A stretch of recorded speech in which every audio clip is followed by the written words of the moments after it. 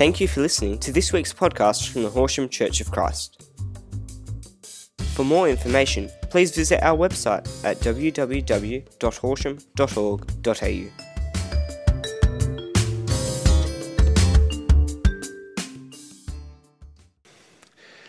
So let's pray and then we'll get into the word.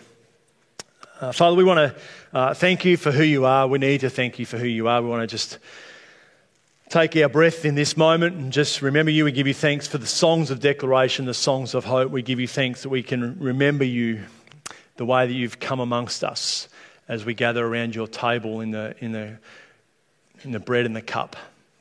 Father, we thank you for this story of hope. We thank you for this story of promise. We thank you for the witness and the example today of Graham and Gail. And we want to pray with them and stand with them in these days, Father.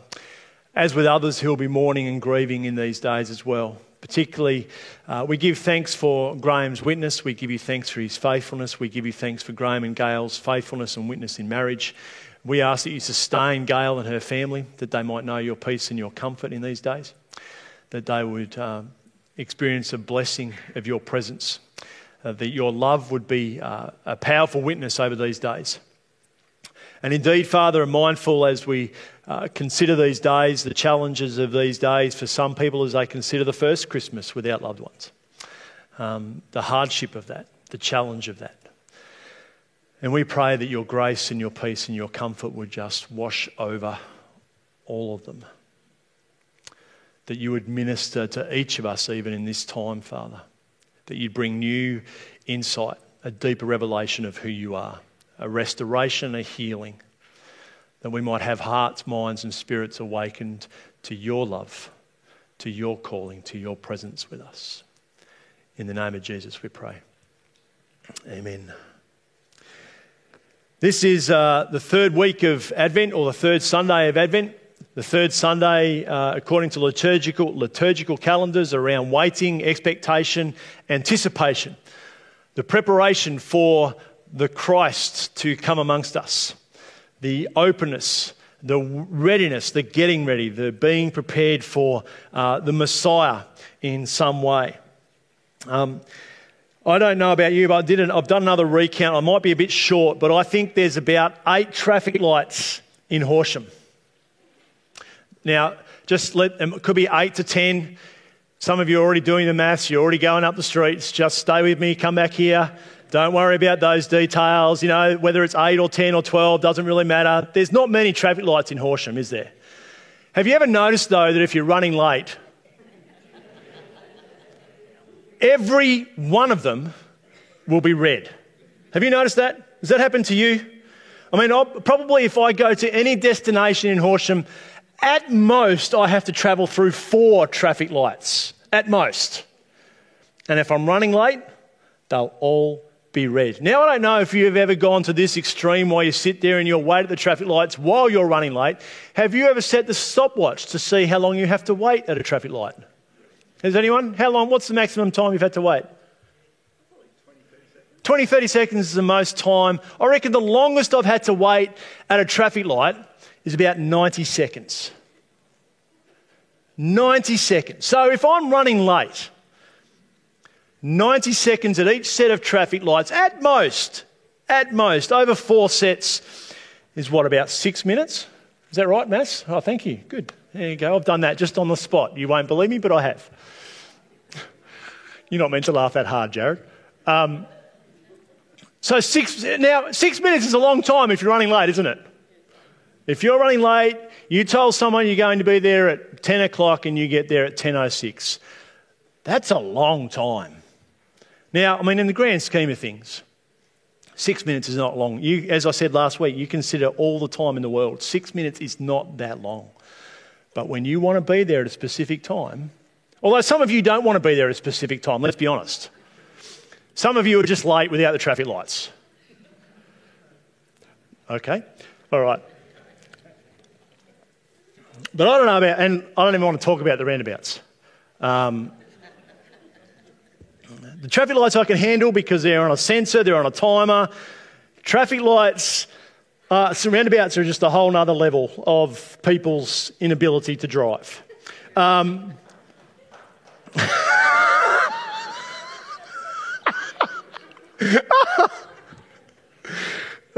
haven't been applauded all week, and I get applauded about making a statement about roundabouts. I don't know about you, but waiting is inconvenient, frustrating, even disappointing. Even waiting can be awkward at times, can't it? I'm not very good at it, I've got to admit. I'm not very good at it. And I wonder what it's like for you to wait. What's it like for you to wait? Now, it's not just about the traffic lights. I mean, traffic lights is a small kind of, moment in time. But, you've got a task list over this time of Advent, this time of preparation, this time of expectation, this time of waiting for the Christ to come amongst us. And we've got task lists, we've got food to buy, we've got gifts to buy. And, we all know it's mad because the shops will be shut for one day this year over Christmas and the end of the world is coming. We all know that.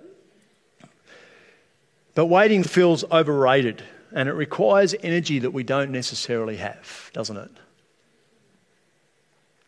And yet that's the invitation over this season, to be waiting, to be still, to sit and wait in quietness with expectation, anticipation, to be reminded that God is with us, that God is amongst us. And today we've asked Kerry, I meant to put that slide up. We've asked Kerry and Josh to share with us their experience of God with us. Well, I'm Kerry. I'm married to Peter, and we have 3 children, Lily, Elijah and Grace. And we've been married for almost 20 years. It'll be 20 in January on Australia Day. I've been at the church in my role for almost 7 years. I think that'll be 7 in February. And I'm in the office, front office, organising everything. Okay, when I was first asked to share my experiences of God with us over the last year, I was very nervous, and I still am, which is probably evident. I'd taken some notes since I was first asked, a few little ideas that popped into my head, but in the last week I had a definite moment where I knew God was with us. It was getting close to 9 o'clock at night, and I was getting the munchies, as we all do. And I knew that I didn't probably really have any munchies in the pantry because I was trying my best not to buy them. So as I walked towards the kitchen, I went, please God, give me a snack.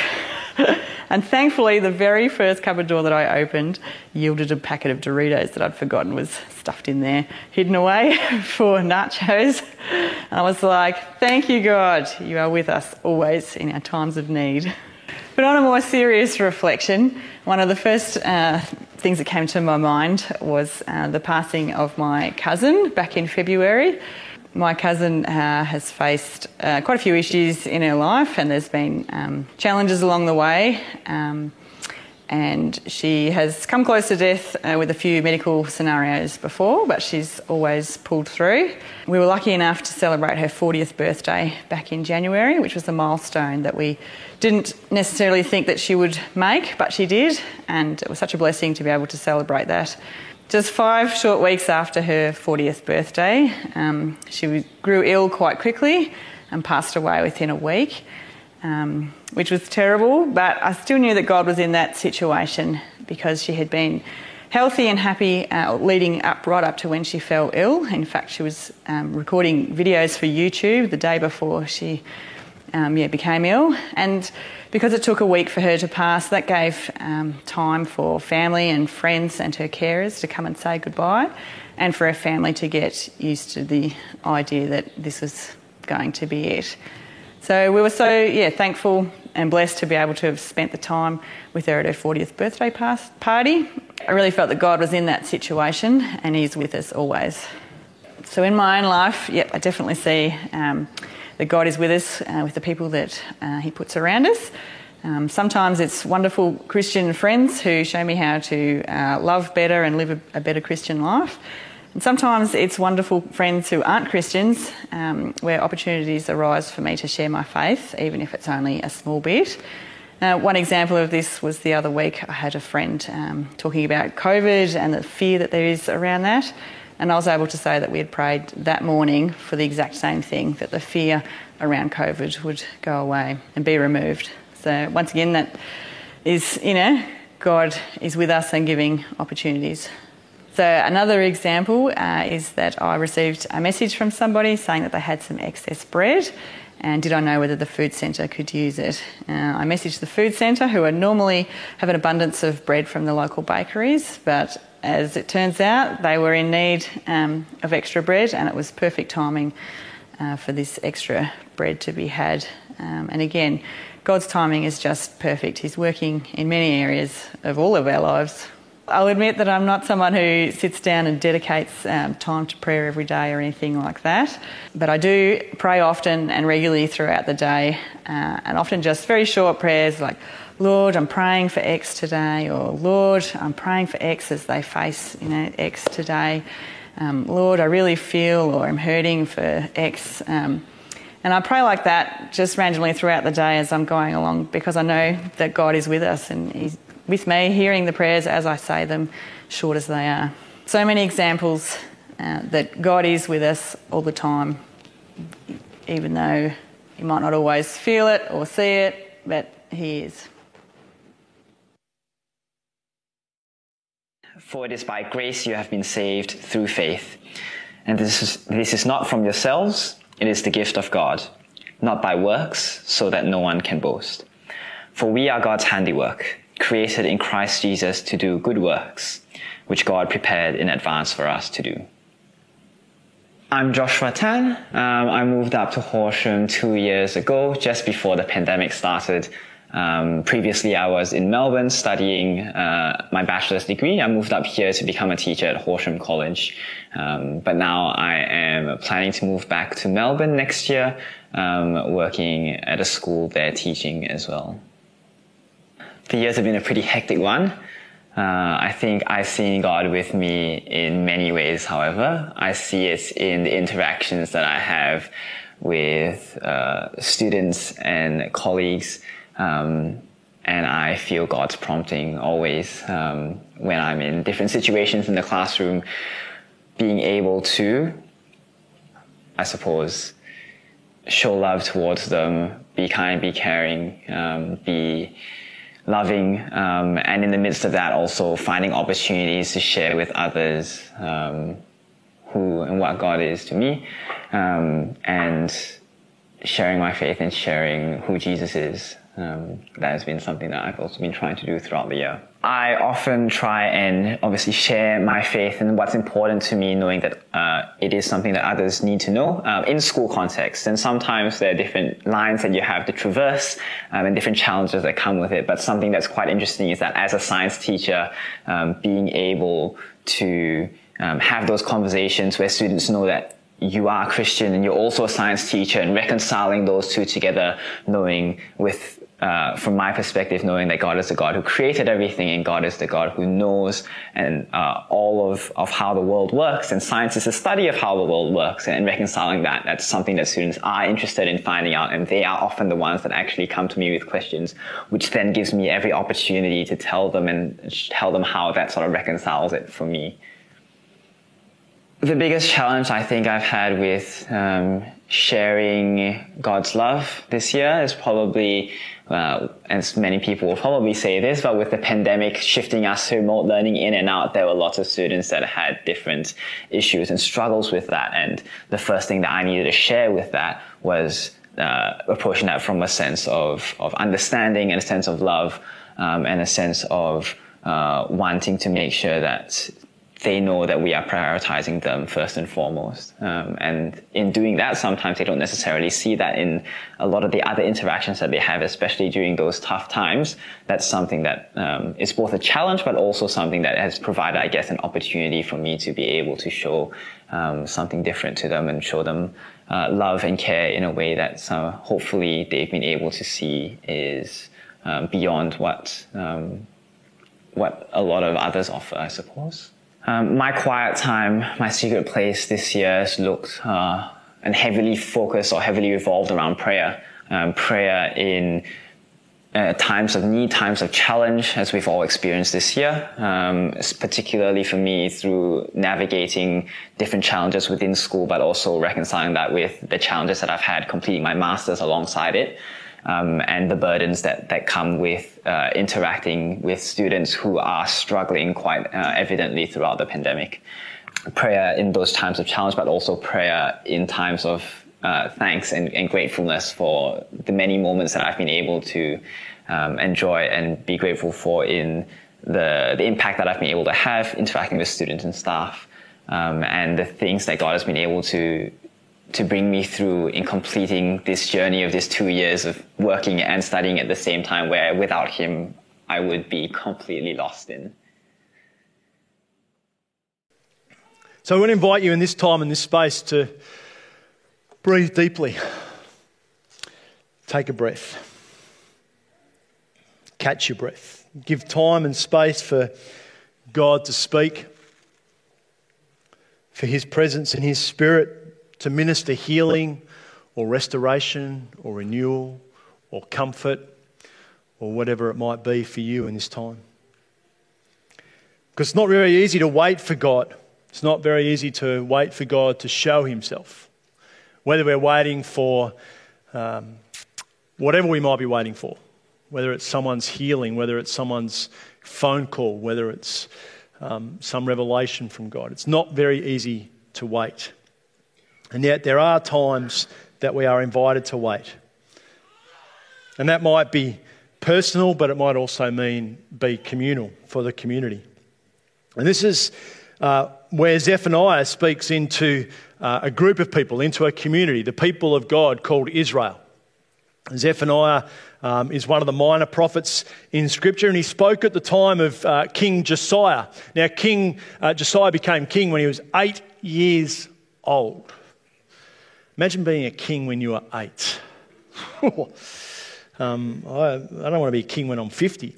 But here, Josiah actually followed his father, who did what was evil and wicked in the eyes of the Lord. Josiah, on the other hand, did what was right in the eyes of the Lord. You can read more of Josiah's story in 2 Kings 22 and 2 Chronicles chapter 33.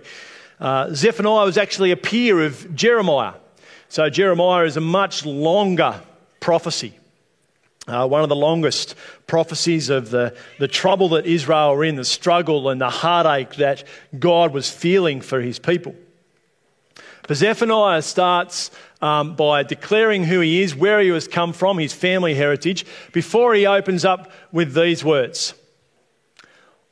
I will utterly consume everything from the face of the land, says the Lord. I will consume man and beast. I will consume the birds of the heavens, the fish of the sea, and the stumbling blocks along with the wicked. I will cut off man from the face of the land, says the Lord. Merry Christmas.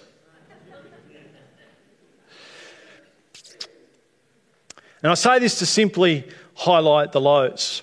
And for the Hebrew people, this was very much the nature of God, because they were part of very tribal organisations. There were gods all over the place, and they attributed everything to God. This is a reflection of society. When society goes pear-shaped, God, it's given to God, it's handed to God. God is named in it. It's very difficult to comprehend for us thousands of years later.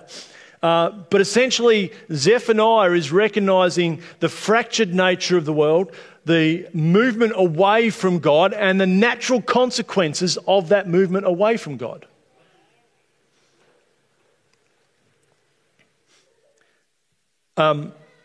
This was a people, Israel were a people who had been called out of slavery. They'd been caught time and time again in ways, methods, power and culture of those around them, and they failed time and time again to acknowledge God. They forget that God had rescued them, that God had restored them. They forget what God had done in the past. It's not that they didn't know God, they were very aware of God.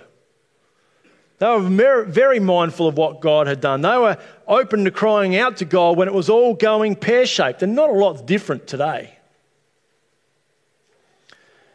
But when they got into systems of power, they allowed that power to corrupt them. For the people of Israel, God calling them out of slavery, invited them to remember who he was and what he had done so that they would be a blessing to the nations, so that they would be distinctive amongst the nations, so that they would call the nations to him, recognizing all that he had done. But the systems, the power, the wealth, and the military strength that came with that blessing often corrupted them. They took on what looked like the rest of the world. And they, like us, lose sight of who God is and who he invites us to be. We get caught in systems, power, influence, and we forget that he rescues, or he has rescued us and rescued his people in a desire and a hope to restore his creation and be a blessing to others. God saves and redeems. God does the work of that so that we might live in a way that we can demonstrate to the world around us who God is and what God has done. And we just get caught. We get lost.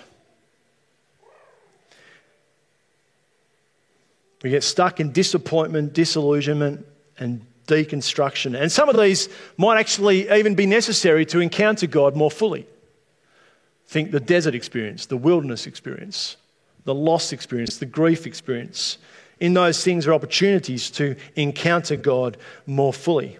But getting stuck there is a destructive way of life and drains life. And I'm not saying any of this to be condemning, fearful, or miserable. But it's the reality of Israel's history. And if we're honest enough, if we're willing to be emotionally intelligent enough and honest enough, it's our history. It's our story. We go all right, and so we forget God. Things go pear-shaped. God either gets blamed or we forget God.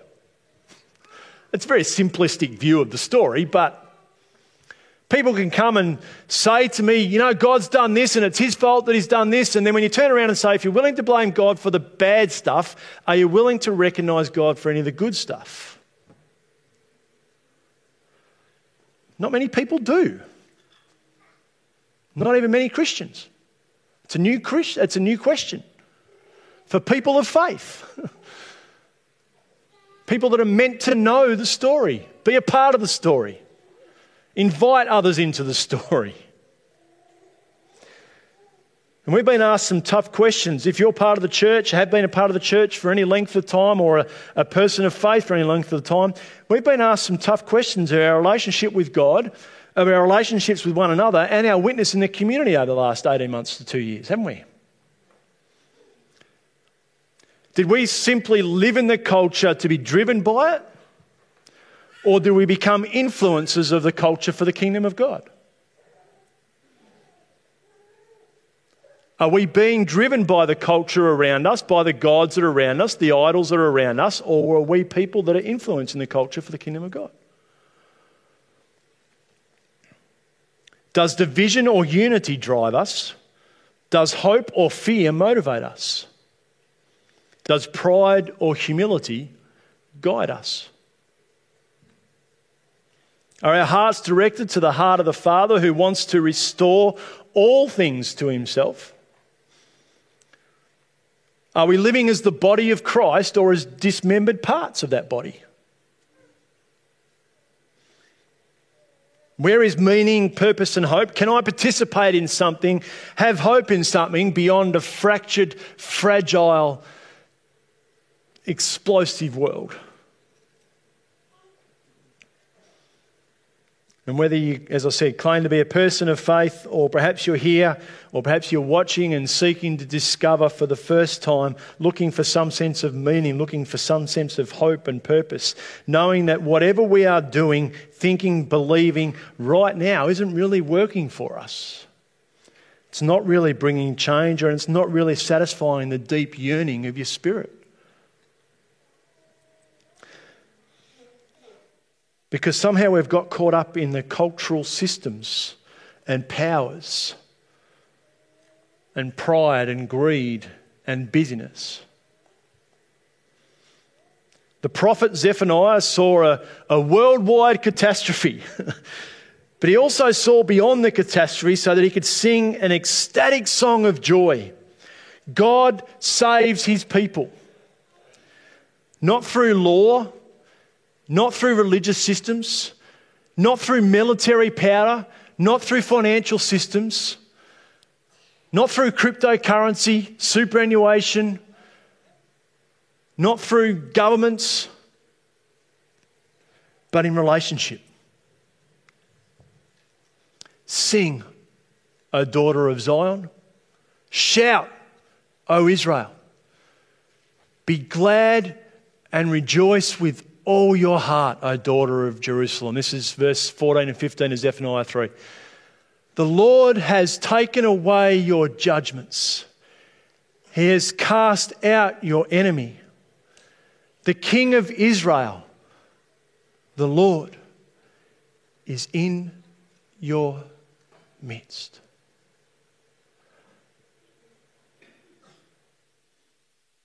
Now, think about that statement in relation to Zephaniah 1. The Lord is in your midst. In the disasters that have been caused by humanity, in the disappointments, in the disillusionment, in the frustration, in the awkwardness, the Lord is in your midst. In the disbelief, in the uncertainty, in the casting aside, in the pain, in the hurt that we've felt, the Lord is in your midst. You shall see disaster no more.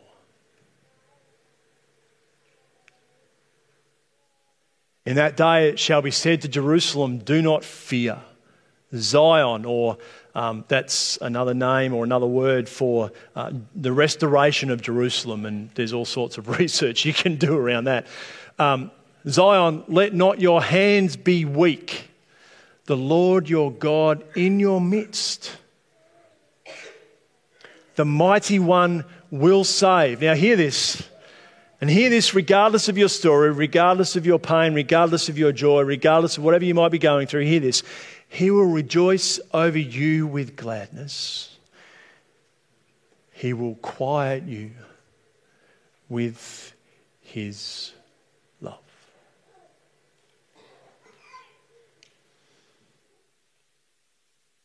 He will rejoice over you with singing.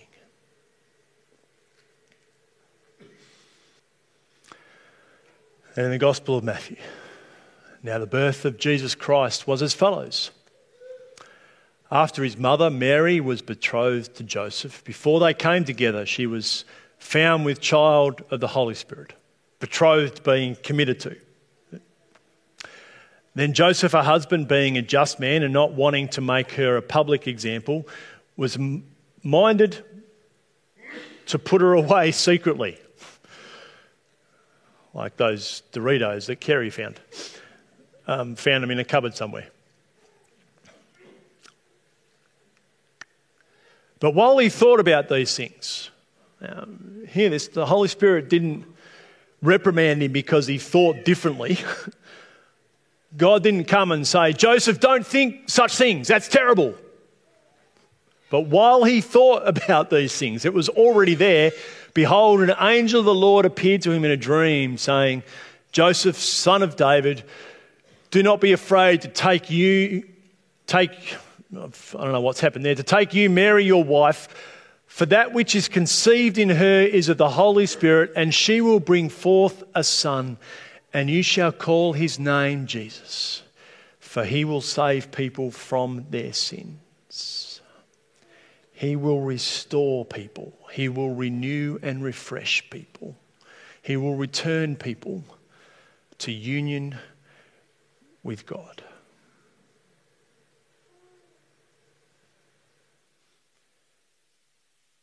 She will bring forth a son, and you shall call his name Jesus, for he will save people from their sins.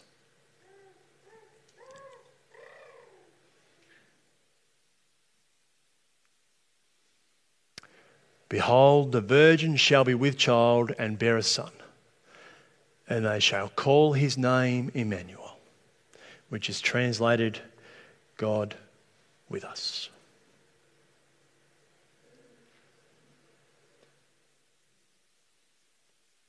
And this is the beauty and the wonder of this season. This is the hope of this season, the promise of this season.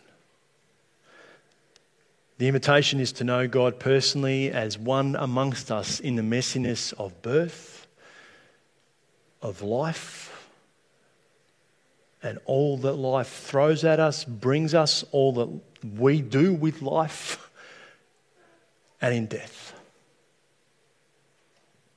God with us. One who welcomes the outcast, heals the wounded, restores the broken, refreshes and renews the worn out and dried up. He knows our need to weakness. He is no stranger. One who lives, works and serves despite the political systems, despite the military and financial systems of the day. One who continues to bring ministry amongst us and through us. One who serves despite all the corrupt systems that might be around us. All the disappointing systems of the church and the religious institutions. God remains with us if we choose to pay attention. He is not distant. He is among us and with us. And God enters the world not by systems, but in relationship. And his desire is to quiet us in his love. He entered relationship when no one else could, when no one else would, when no one else will, and in a way that no system ever will. He participates in all of life to show his love, even to the point of death, so that we might participate in the fullness of life with him through his resurrection. And every day, and I mean every day, and sometimes multiple moments in a day, we have to choose again. Is that the kind of life we want to participate in? Father, we want to celebrate you. We thank you that you have constantly revealed yourself to us. Forgive us, Father, for the times, the days, the moments, the words, the thoughts that stand apart from you, that forget to invite you into the time and into the space with us. We thank you that despite pursuing life on our own, despite getting caught up in systems, you constantly remind us that you are with us. And we thank you and we praise you. And Father, we pray that you might minister into hearts and minds and spirits, that you might bring healing and refreshment and revelation, not just in this moment, but in the days to come, that your word, these simple words, this simple invitation, that you are with us, that you rejoice over us with singing, you want to quiet us in your love, might be reminders in the days and the weeks to come of your love for us.